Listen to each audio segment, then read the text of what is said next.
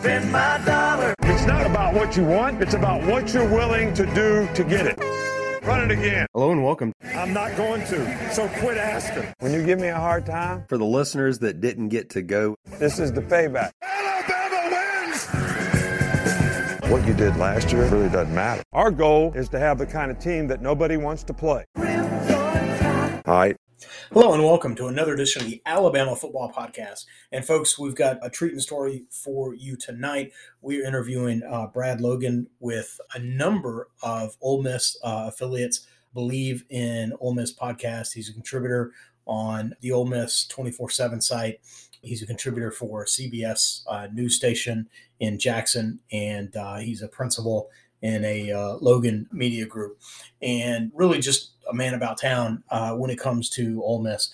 And so we have an opportunity to meet with him tonight and talk about the coaching staff, talk about maybe changes within the Ole Miss coaching staff, changes that have happened, and maybe, you know, he has a very reasoned thought process on Lane, what Lane's thinking relative to Auburn or other opportunities it may present.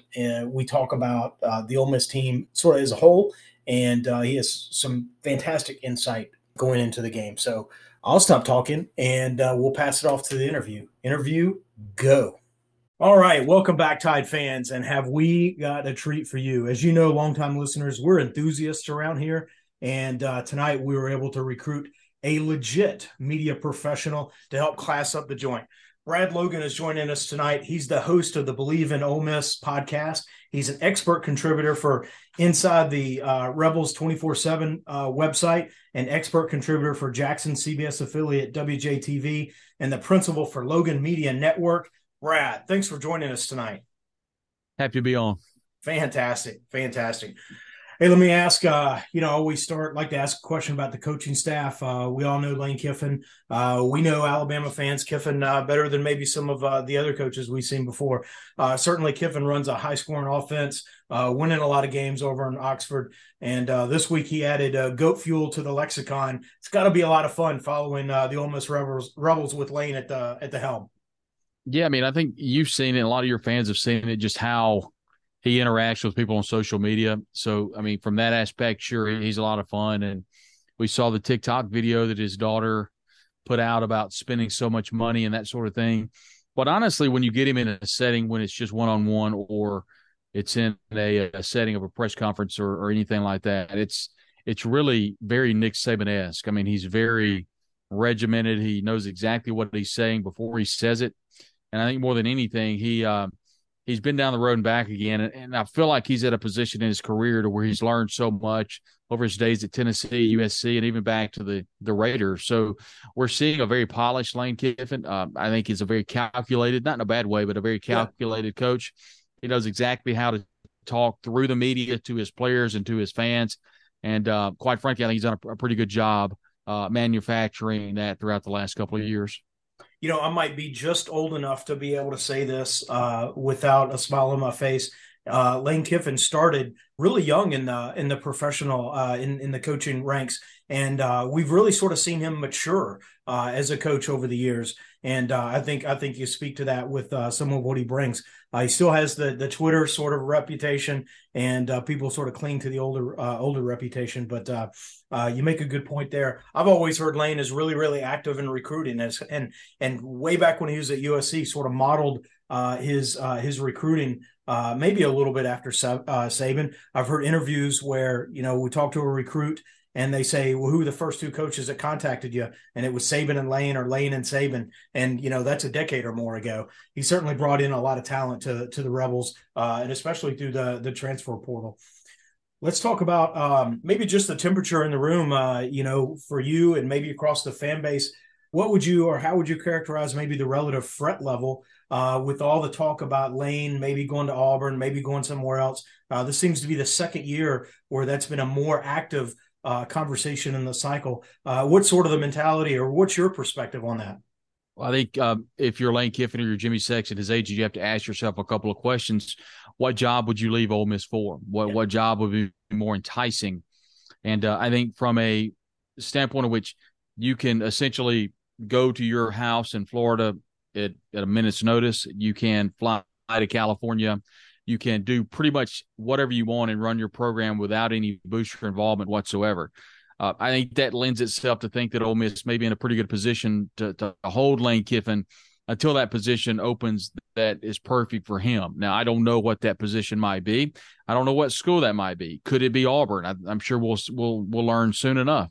I have no doubt that Jimmy Sexton, his agent, and Lane have been in talks with Auburn. I have no doubt that he's at the top of Auburn's list. Financially, I have been told by sources very high up at Ole Miss that money will not be an object to not keep Lane Kiffin. Essentially, that if Ole Miss loses Lane Kiffin, it won't be for money. It'll be for, obviously, reasons to where, let's be honest, Ole Miss has not won a national championship since 1952. That's quite a while ago. There were programs throughout the country that have won a national championship much sooner than that. So there's an opportunity down the road for Lane Kiffin at a program, insert school here, that has been much more proactive in winning a national championship. So I think, number one, he has to ask himself, what job is that? And number two, does the perfect NFL job open? I feel like that's essentially where Lane would like to get to. No one's told me that. I just feel like that Lane Kiffin's a perfect fit for an NFL team. And I think that he's learned so much over the last couple of years, not to mention at Florida Atlantic, at USC, at Alabama as offensive coordinator under Nick Saban, and, of course, at Ole Miss. I think the NFL is absolutely in the cards for Lane Kiffin. Very good. Very good. Well, similar question. I'm asking for a friend. I might know someone in the market for an offensive coordinator come to the end of the year. What's sort of the Ole Miss take on Charlie Weis stepping in for Jeff Lebby? Well, I mean, we've seen from 10,000 feet just where Oklahoma has been this year. We've seen them struggle a little bit, and I'm not saying that the Ole Miss fans haven't relished in that just a bit. It wasn't the greatest separation between Lebby going to Oklahoma about kind of how he did that, and then, of course, coming back, and Matt Corral and some of the offensive players asking Lebby to coach that Sugar Bowl game against Baylor last year. I don't think there's any doubt in anybody's mind that there was a bit of a disconnect between the Ole Miss offensive staff and the players in that Baylor game back in the Sugar Bowl. So it's been a good transition, I think. But let's be honest. Lane runs this offense. I think it was a familiarity with Charlie Weis Jr. when he worked with Lane over at Florida Atlantic. So it's been a really good transition. I don't think anybody that can read has seen that Ole Miss is one of the top rushing attacks in the country, and a lot of that is because of freshman running back Quinshon Judkins, which is right down the road from wherever you might live in Alabama. He's from Pike City, Alabama, and he was a terrific running back at high school. There's a picture circulating of Lane Kiffin kind of sitting in the bleachers in the rain and the cold watching Quinshon Judkins, and that's kind of been the mantra for this team going forward, is that Lane Kiffin will go above and beyond to get the players that he thinks can help him win. Quinshon Judkins is one of those players. If it weren't for him, I don't know that this team – well, let me rephrase. If it weren't for Quinshon Judkins, this team would not be 8-1. He is that good of a running back. Suffice to say that Charlie Weis has been the perfect candidate for Lane Kiffin. They coached and meshed very well together, and this offense has clicked pretty much all season. There's been some lulls in the second half, but for the most part, it's been a very good season so far offensively. No, I think you're exactly right. Let's take it to the field as you did. I was going to talk about the running backs, and boy, you hit the talking points there on Judkins, stolen from the state of Alabama, if you will. Certainly, he is a storyline. Perhaps going into the season, the running back storyline at Ole Miss may have been Zach Evans, who sort of bounced around during recruiting, spent a couple of years with TCU, and then landed in Ole Miss. What's sort of the story on Zach? He's had it seems like maybe a couple of injuries, but I've seen him play a couple of games, and he looks really good. Looks like down the stretch here, there might be a really strong 1-2 punch. Yeah, he's been dealing with a number of injuries. Midway through the season, he was dealing with a hip horner, and then just last week or the week before last against Texas A&M, he was dealing with a knee injury that kind of broke. The news kind of broke midway through practice week of the A&M game, so we were kind of wondering if he would play. He came out with a white knee sleeve, had 2 runs in that game, and then had to go out, and we're thinking he probably is not coming back. He came back in the second half and really had a good ended up having a really good game. He's been dealing with some injuries. We expect Zach Evans to be fully healthy for the game on Saturday. One player, too, that no one's talked a lot about is SMU transfer running back Ulysses Bentley IV. Bentley had a really good first couple of games, but injured his right finger, one of the digits on his finger. So he was dealing with a right hand injury, played with a cast last week, so we expect to see him play as well. Another player that's been injured is tight end Michael Trigg Jr. He broke his collarbone earlier in the season. We expect to see him, if not this week, maybe at Arkansas, but definitely by the Egg Bowl, which would be the final game of the year. But yeah, you talked about the running back room, and interestingly enough, I was leaving the Sugar Bowl last year in New Orleans, and Brett Norsworthy of the Ole Miss Radio Network, he and I were walking out, and I looked at him and I said, Brett, how is this team going to win any games next year with the offensive production leaving, specifically the running back room? Real quickly, you've got Jerrion Ealy that went to the NFL. You've got Snoop Connor that went to the NFL. You've got not Robert Parrish, he played for the Celtics, but you had Henry Parrish Jr. that went with Kevin Smith now to Miami. So there's your top three running backs gone. Oh, by the way, the fourth running back is Matt Corral, who's currently with the Carolina Panthers. So that's all four of your running backs are going off to the NFL or graduated. So what happens at this point? Well, Lane Kiffin goes to work. He goes to the portal and goes after obviously, we know that we've got Zach Evans. Then, of course, you've got Judkins, the freshman that has come in that no one really expected him to play as early as he did. Now, it started to leak in fall camp, in preseason camp, that Judkins was having a heck of a camp. Now, I know you on the Alabama side, you've heard people say that so-and-so has had a really good fall camp and just kind of fizzles away. So that's kind of what we were thinking, but that's obviously not the case. He was running 1A and 1B with Zach Evans, and all of a sudden, as the season cranked up, the one player that, knock on wood, hasn't gotten hurt at all has been Quinshon Judkins, has been an absolute machine. So, yeah, that running back room completely revamped from last year has turned out to be one of the best in the country. That's always a fun story when you got a talented guy that really rises up to the opportunity that's in front of him. A lot of guys come and you think they're going to earn a job. The opportunity is there for them to do that. They struggle. They don't really sort of live up to it. It sounds like Judkins really sort of grabbed the opportunity by the throat and has taken full advantage, which is phenomenal. Let's talk about the quarterback position. Transfer quarterback Jackson Dart. He's progressed maybe from what could be characterized as maybe an underwhelming spring game, but through summer and fall, he seems to be the unquestioned leader at the offense. Talk about Jackson and his progress. Well, you talked about the spring game. He legitimately was on campus for about 2 weeks before the spring game. So he committed and then came to campus. So really don't hold anything against not having a good spring game.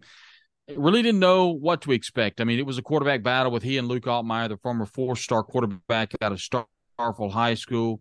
Had an offer to Florida State, committed to Florida State, decommitted, and then, of course, signed with Ole Miss. So it was a battle in the preseason camp. So we didn't know what to expect. Obviously, they traded possessions, and one would start Central Arkansas, the other started versus Troy. Initially, you wanted to have a starter by the Kentucky game, and that, of course, was Jackson Dart. I think what we've learned more than anything is Jackson Dart had a much higher ceiling, and we're starting to see him grow up before our eyes. You know, I think, oddly enough, as bad as the LSU game was, the only loss of the season, I thought Dart handled himself very well. It was probably the worst offensive line play that we've seen all year. Wide receivers just could not get any separation with that LSU defensive backfield. The running back room did what they've done all year. They ran incredibly hard. But it was a situation where that offensive line just could not keep the pressure off.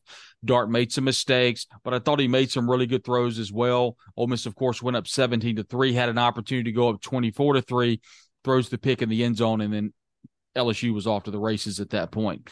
So I really like the growth of Jackson Dart. I'll be interested to see what Alabama does defensively, if they're going to bring a lot of pressure on Saturday, or they're going to really test this offensive line. I think they might. Interested to see what Pete Golding, the defensive coordinator, what he has in the game plan. I love this Alabama defensive backfield. I really do. And I think they're going to be really, really hard for transfer wide receiver Malik Heath along with Jonathan Mingo to get separation. I think that's going to be a key matchup. Secondly, if Ole Miss can get Michael Trigg Jr. in the game, he is a matchup nightmare, the tight end. So if he can play, I think that helps these other wide receivers. Jordan Watkins is another receiver that's been able to get a little bit of separation, but honestly, that's been the key for Ole Miss, is they haven't been able to get separation, specifically in the loss against LSU. But, yeah, just kind of to answer your question, I'm excited to see what Dart can do against a really good defense like against Alabama, because we've seen him against some other defenses this year. I don't know how good Kentucky's defense is. I think A&M's defense is pretty good. This is easily, if not, depending on what you think about LSU, I think this may be the best or second best defense that Dart would have faced this year coming up Saturday. We certainly have our days, and we get our defensive backs in order, not committing penalties. We make for a better team. I want to talk about the wide receivers, but I have to kid with you a little bit. Matt Carroll, the Altmaier kid, Jackson Dart. Does Lane Kiffin shop for quarterbacks in an International Mail magazine? They all look like models. They could be models, right? Well, I don't know if he that's kind of a running joke that he goes to California and looks for the surfers. You got Matt Corral, and then, of course, you've got Jackson Dart, who looks like he came straight off of, Mexico Beach, California. So it's funny you say that. It's I never really thought about that, but they're very polished. Let's say that. There you go. Popular on campus. Talk about Jonathan Mingo. He's having a career season. You mentioned several of the other receivers. You guys pulled in Jordan Watkins, a transfer from Louisville. Looks like you guys got the better transfer from Louisville. We thought we were going to like ours. He can't find the field. Your Louisville transfer is doing pretty well. Yeah, I mean, it's taken a little bit of an acclimation period. We didn't see Jordan Watkins very much early on, and we've been able to see him come on here midway through the year. He had a pretty good game against Kentucky and kind of branched out just a little bit. So it was nice to see him flourish. Jalen Robinson, the transfer out of Central Florida, expected him to have a big year, and he hasn't gotten on the field. He's been dealing with a hamstring injury and just has not been able to break into the lineup. And I don't know, you can sense the frustration with Lane Kiffin talking about Robinson. They call him Flash, but he just has not been able to get on the field. It's been the Mingo show without question. Mingo and Malik Heath, the transfer out of Mississippi State, has been really good. And so he's been a big help. Dayton Wade, another transfer, has been good for Ole Miss. So they've definitely got some transfers that have helped. Not a ton of depth at that position. So Ole Miss, knock on wood, has had some pretty good luck not getting anyone injured. But Jonathan Mingo dealt with a foot injury / ankle injury last year, but, been very healthy so far this year. You talk about Michael Trigg, the tight end, injured, may or may not play. We sort of have a running joke. Saban has said this in a press conference. We do not play a defense that doesn't cover the tight end. I think that started a couple of years ago after your tight end transfer from Temple sort of really lit us up. Kenny Yeboah. Yeah, Kenny Yeboah. There you go. He really lit us up. Saban said we don't play a defense that doesn't cover the tight end. And so the running joke with sort of our crew is that, Alabama does run a defense that doesn't cover the tight end because all the tight ends have big days against us. So when you talk about Trigg maybe not playing, I hope the kid's all right. Hope he can get in there. But if you guys are down at the tight end position, I guess I'm not going to feel too bad about it because we struggle covering that position. If Trigg doesn't play, you can expect to see Casey Kelly, the brother of Chad Kelly, had really struggled catching the football, but had a huge touchdown catch against Texas A&M. I think probably got him some confidence. He dropped a ton of passes. He dropped a huge third down conversion play against LSU when Ole Miss got the ball back after LSU scored to cut the lead to 17-10. Casey Kelly had an opportunity to get the first down, dropped the pass. So, everybody's kind of scratching their head, dropped a touchdown pass. But when he got that touchdown against Texas A&M, you could feel that confidence change. Yeah. So you expect to see Casey Kelly at tight end on Saturday if Trigg can't go. If he plays, if Trigg can't go, Casey will have a big day. That's my prediction. Talk about the offensive line. You alluded to it a little bit. How would you characterize that play? When I look at a roster, it might be a little dated. I see a lot of seniority in the middle and some redshirt freshmen at the tackles. Has that played out over the course of the season? How is the offensive line gelling?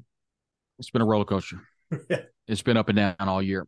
And it was a situation where Nick Broeker came in as one of the best tackles coming back of the conference, was graded by the NFL and elected to be brought down to guard. So with Nick Broeker at guard, you've seen players like Eli Acker that has come in out of Columbus, Mississippi, has played guard along with Jeremy James.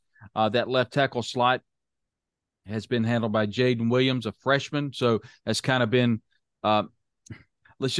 Jaden Williams, along with Micah Pettis, the two tackles have really struggled, but then have shown bright spots as well. Yeah. Freshmen. I mean, it's really difficult to play SEC football as freshmen, but they've had some bright spots, and you would hope if you're an Ole Miss fan that they've gotten better. And I think they have, but they're just so young. The good news, you've got a Caleb Warren, a veteran center, has been kind of hampered with some injuries. So we've seen Eli Acker come down and play center some. And then a graduate transfer, Mason Brooks, has kind of been all over the place from guard to tackle. So kind of what I'm looking at is, if you look at Ole Miss, I think it's a great opportunity this week because you're going to face a really good defense, and it's a great opportunity to get ready for the stretch run. That if you're going to have a special season, and if you can't get past Alabama, you've got Arkansas and Mississippi State, two teams that aren't near as good as Alabama. So if you can play in your own backyard, a big crowd, and you can come together, I mean, they've got plenty of experience together. Yeah. This is the game to where you show up. And Ole Miss has a program that everybody talks about. They haven't played anybody. Well, they're not going to say that by 6 o'clock on Saturday night. We'll know that soon enough. So there's a lot of things to prove, and not to get away from your offensive line point, but I think Ole Miss has much more to prove than Alabama does. Alabama's been in the trenches. They've gone on the road to Knoxville in a hostile environment and faced Tennessee. They've gone to Austin, Texas, and faced, I think, a pretty good Texas Longhorn team. Mm-hmm. They've gone on the road to Tiger Stadium and played LSU with a game with a much more significance than what Ole Miss played in. Suffice to say that Alabama's been in the trenches. So they're battle-tested. Yeah. We'll get to this, I'm sure, at some point, but will the give a darn meter still be there for Alabama now that special season is not within the grasp? Yeah, I think that's the question I have.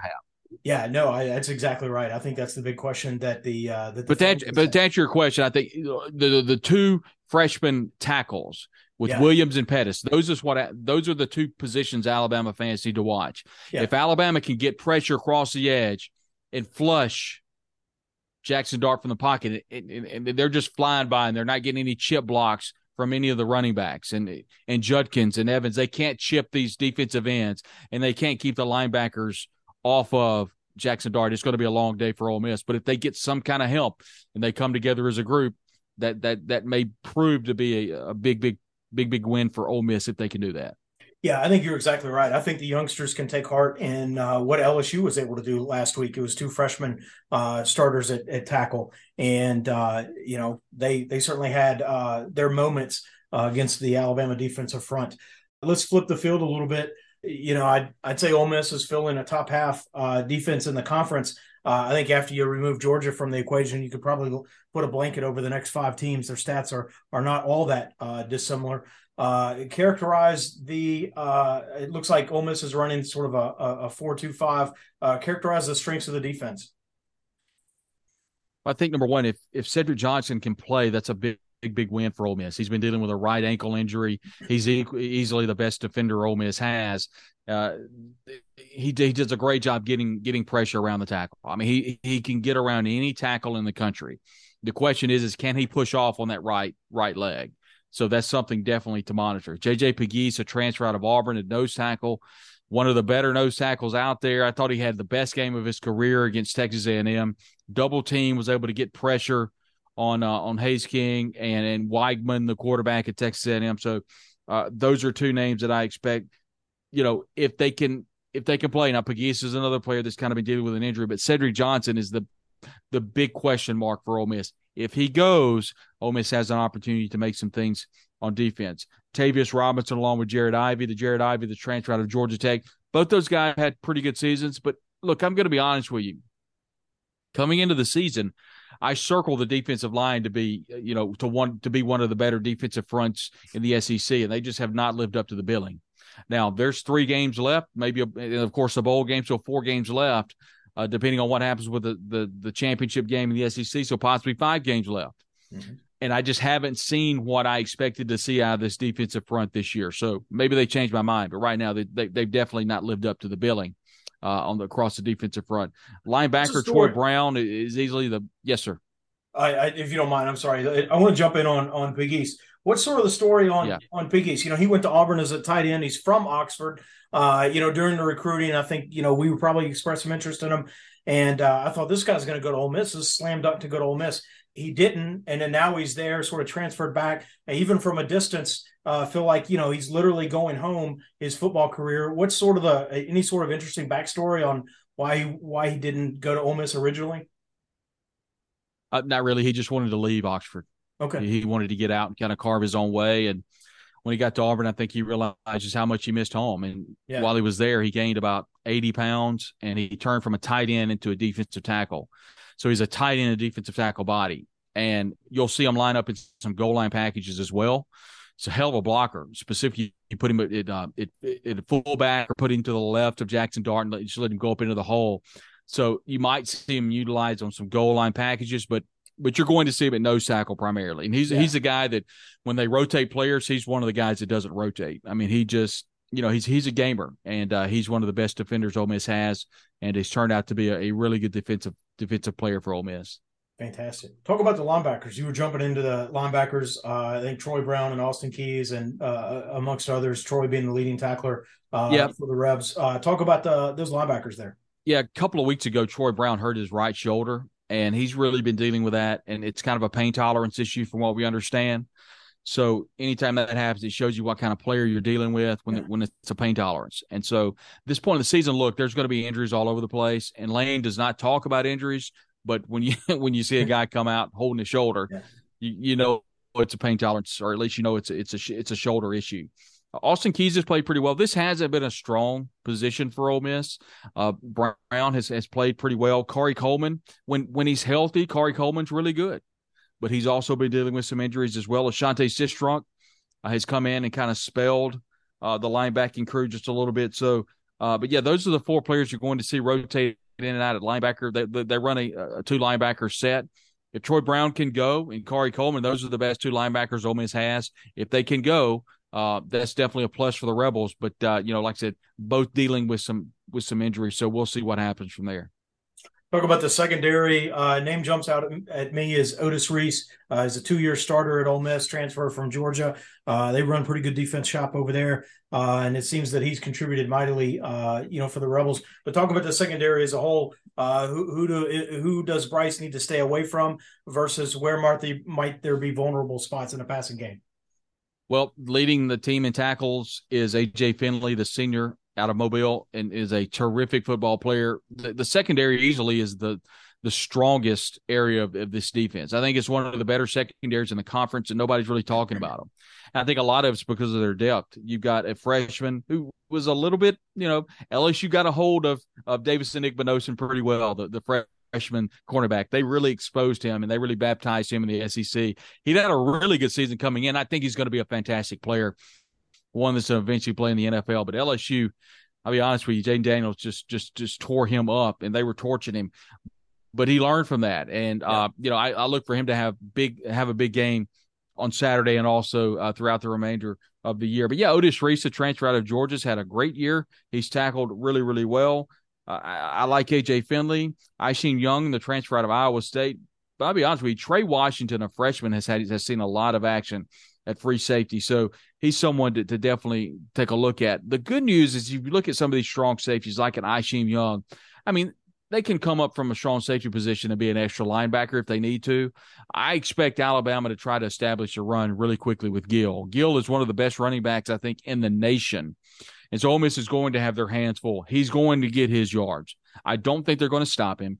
The question is can they stop Bryce Young? How healthy is Bryce Young? Is Bryce Young going to be flush in the pocket? If he is, can they spy Bryce Young? Who's going to spy Bryce Young? So many questions from this Ole Miss defense is going to be, how much can you limit Alabama offensively?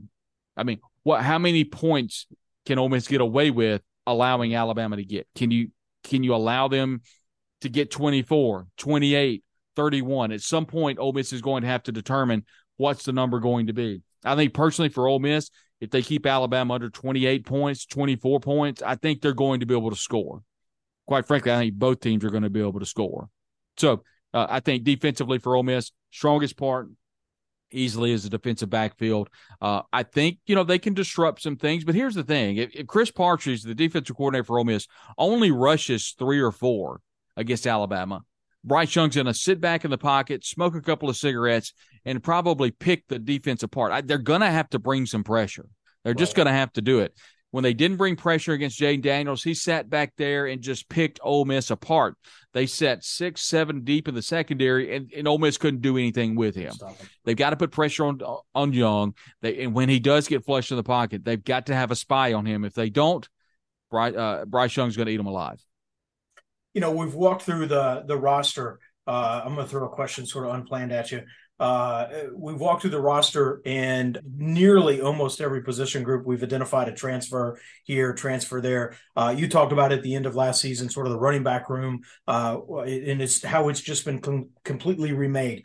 As the Ole Miss fan base sort of watches that happen, what is the level? What's sort of the thought process there? What has been the response to that? Alabama has lost a couple of guys and brought in a couple of key guys, but not in a wholesale kind of way. And it seems like Ole Miss has this last year has really brought in quite a number of transfers, and they're all playing dividends. So you play the result; it's very exciting. But what's sort of the thought process from January to now when you bring in that many fresh faces into a roster?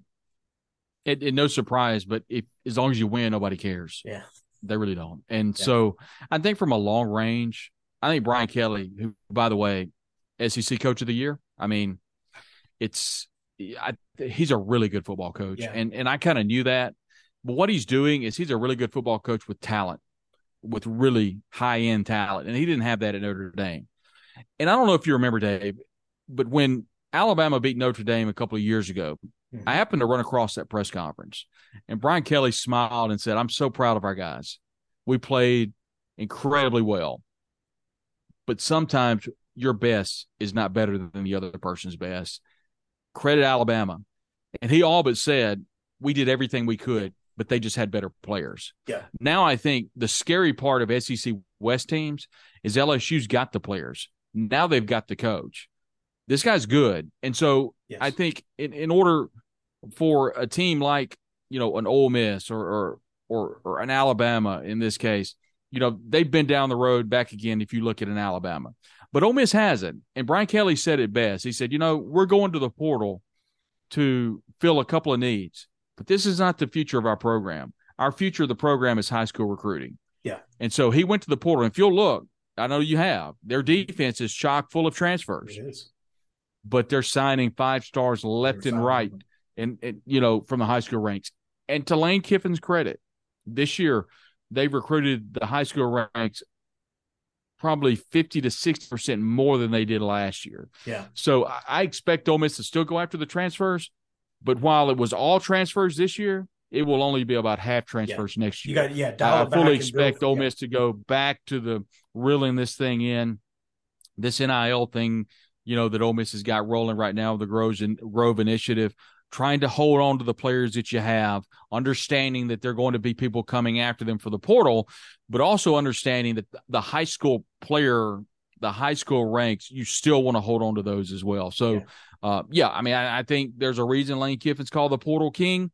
He's done a great job going to the portal. On the flip side, I think it's also very important to note that they've gone back to the basics and really recruiting the high school ranks really well this year. I think that's the winning formula, long term, right? Let's get right now and then recruit high school and then fill needs as we need to with the portal as we go. We interviewed with a LSU site last week, and we talked about Brian Kelly, very similar fashion. That you spoke about him. We agreed in our conversation that Brian Kelly's like the guy that's been flipped the keys to a sports car. Let's go see what this thing will do, because he knows he could coach. He's never not been a good coach, but now he's got the horses to go out and really implement. And we saw what he did last week. Boy, he really wanted that game. His team did as well. And LSU is certainly going to be a team to watch out for. I would pick him. It's a good call. I would pick him, I think, is a leading candidate for SEC Coach of the Year. It'll be hard to knock off Heupel and sort of what Tennessee has done. But, boy, don't sleep on LSU. They're coming. They're coming in the West. We talked about offensive line, the 2 tackles. That may be one of your answers. What's 1 to 2 maybe keys for the game? Ole Miss establishing the run early, and I think Ole Miss needs to score early. Ole Miss needs to take the ball, and if Ole Miss gets the ball and scores first and, can somehow take a lead into half, I think that's the key for Ole Miss. But Ole Miss needs to establish the run, and that's easier said than done against Will Anderson in this Alabama defense. So if they can't do that, and it forces Ole Miss to throw the football, because we know Alabama's going to score, and they're going to score often. So Ole Miss obviously is going to have to stay in line with Alabama. If Ole Miss can stay in line with Alabama and win 31-28, I think that's the key. But I think if Ole Miss loses this game, I think they lose in pretty dramatic fashion. It's going to be a 42-24 type game, and Alabama's going to essentially boat race the Rebels if they win the game, I think, because at that point Ole Miss can't do anything offensively, and I don't expect them to stop Alabama either way. May surprise me. I don't know. But I do not – I expect Alabama to have a big day on the ground. I expect Bryce Young to get right from what LSU was able to do defensively. Look, we don't have to go through the numbers about the last time Alabama lost 2 games and right. Nick Saban is this after a loss. We know those numbers. Sure. We know he's 5-0. We know the numbers favor him. So I sometimes get bogged down in those numbers, but at the end of the day, they're numbers, and there are reasons that things like that happen. That Nick Saban goes to the drawing board after a loss and has his team really prepared to play. So easily for Ole Miss, I think the key to victory is establish a run with Quinshon Judkins, and my goodness, get better offensive line play than they've gotten over the last couple of years. I expect Alabama to stack the box, to be honest with you, and force Ole Miss to throw the football. Yeah. So if Jackson Dart cannot hand it off and they stack that box, then Michael Trigg, if he can play, Jonathan Mingo, and then, of course, Malik Heath, they've got to get separation, and they're going to have to go to the air if they're going to win the game on Saturday. Yeah, this promises to be a really good matchup. You listed the teams that Alabama's, been in the battles, and, they're all road games, and this Alabama team has really struggled on the road this season. I sort of quipped in our podcast, our sort of breakdown, that this Alabama team gets the yips when they see a suitcase. And so the biggest thing that this team's got to overcome is playing on the road, and what's going to be I want to say a hostile crowd, but certainly one that sees an opportunity to win. And so that's going to be interesting. I'm very much looking forward to this matchup with Ole Miss. Let me get you out of here with an easy one. This team or all time, who's your favorite Rebel? Oh goodness, probably Deuce McAllister, running back from the late '90s and early 2000s. Of course, Deuce went on to play for the New Orleans Saints. Had a great career as a Saint. Is the color analyst on the New Orleans Saints radio network, and also a color analyst now on the SEC network with Dave Neal, and does a great job with the SEC network television crew. But Deuce is not only a great former Rebel, he's a great person and does a lot for the youth there in the city of New Orleans. But I think if you had to pin me down and say who my favorite Ole Miss Rebel was, I think without question it's Deuce McAllister, running back from Morton, Mississippi, one of the best. Fantastic. You can't see my notes, but it says Deuce McAllister. That's who I wrote down as well. No magic trick. That's my favorite Ole Miss Rebel over time as well. Really enjoyed Eli, but boy, he gave us a hard time. So it's hard to call him my favorite. But I really enjoyed watching Deuce. A good running game is really fun to watch, and he was certainly a good one. Brad, I want to thank you again for taking time to join us tonight. It's always fun to engage with someone who knows the game, knows the opponent, knows the team, knows the roster, and can educate us a little bit coming up to the game. You certainly did that in fine fashion this evening. We thank you very much. Brad, have a nice evening. We appreciate you. We appreciate it. And we're back. We hope you enjoyed the interview with Brad, learning about the Ole Miss team, and just trying to have some fun conversation about the upcoming game. If you have any questions or questions we should have asked, or impressions or opinions or thoughts, don't hesitate to reach out. We're at alabamafootballpodcast@gmail.com. We're on the Facebooks, and hell, join our Zoom call, and we'll hash this out live Saturday morning.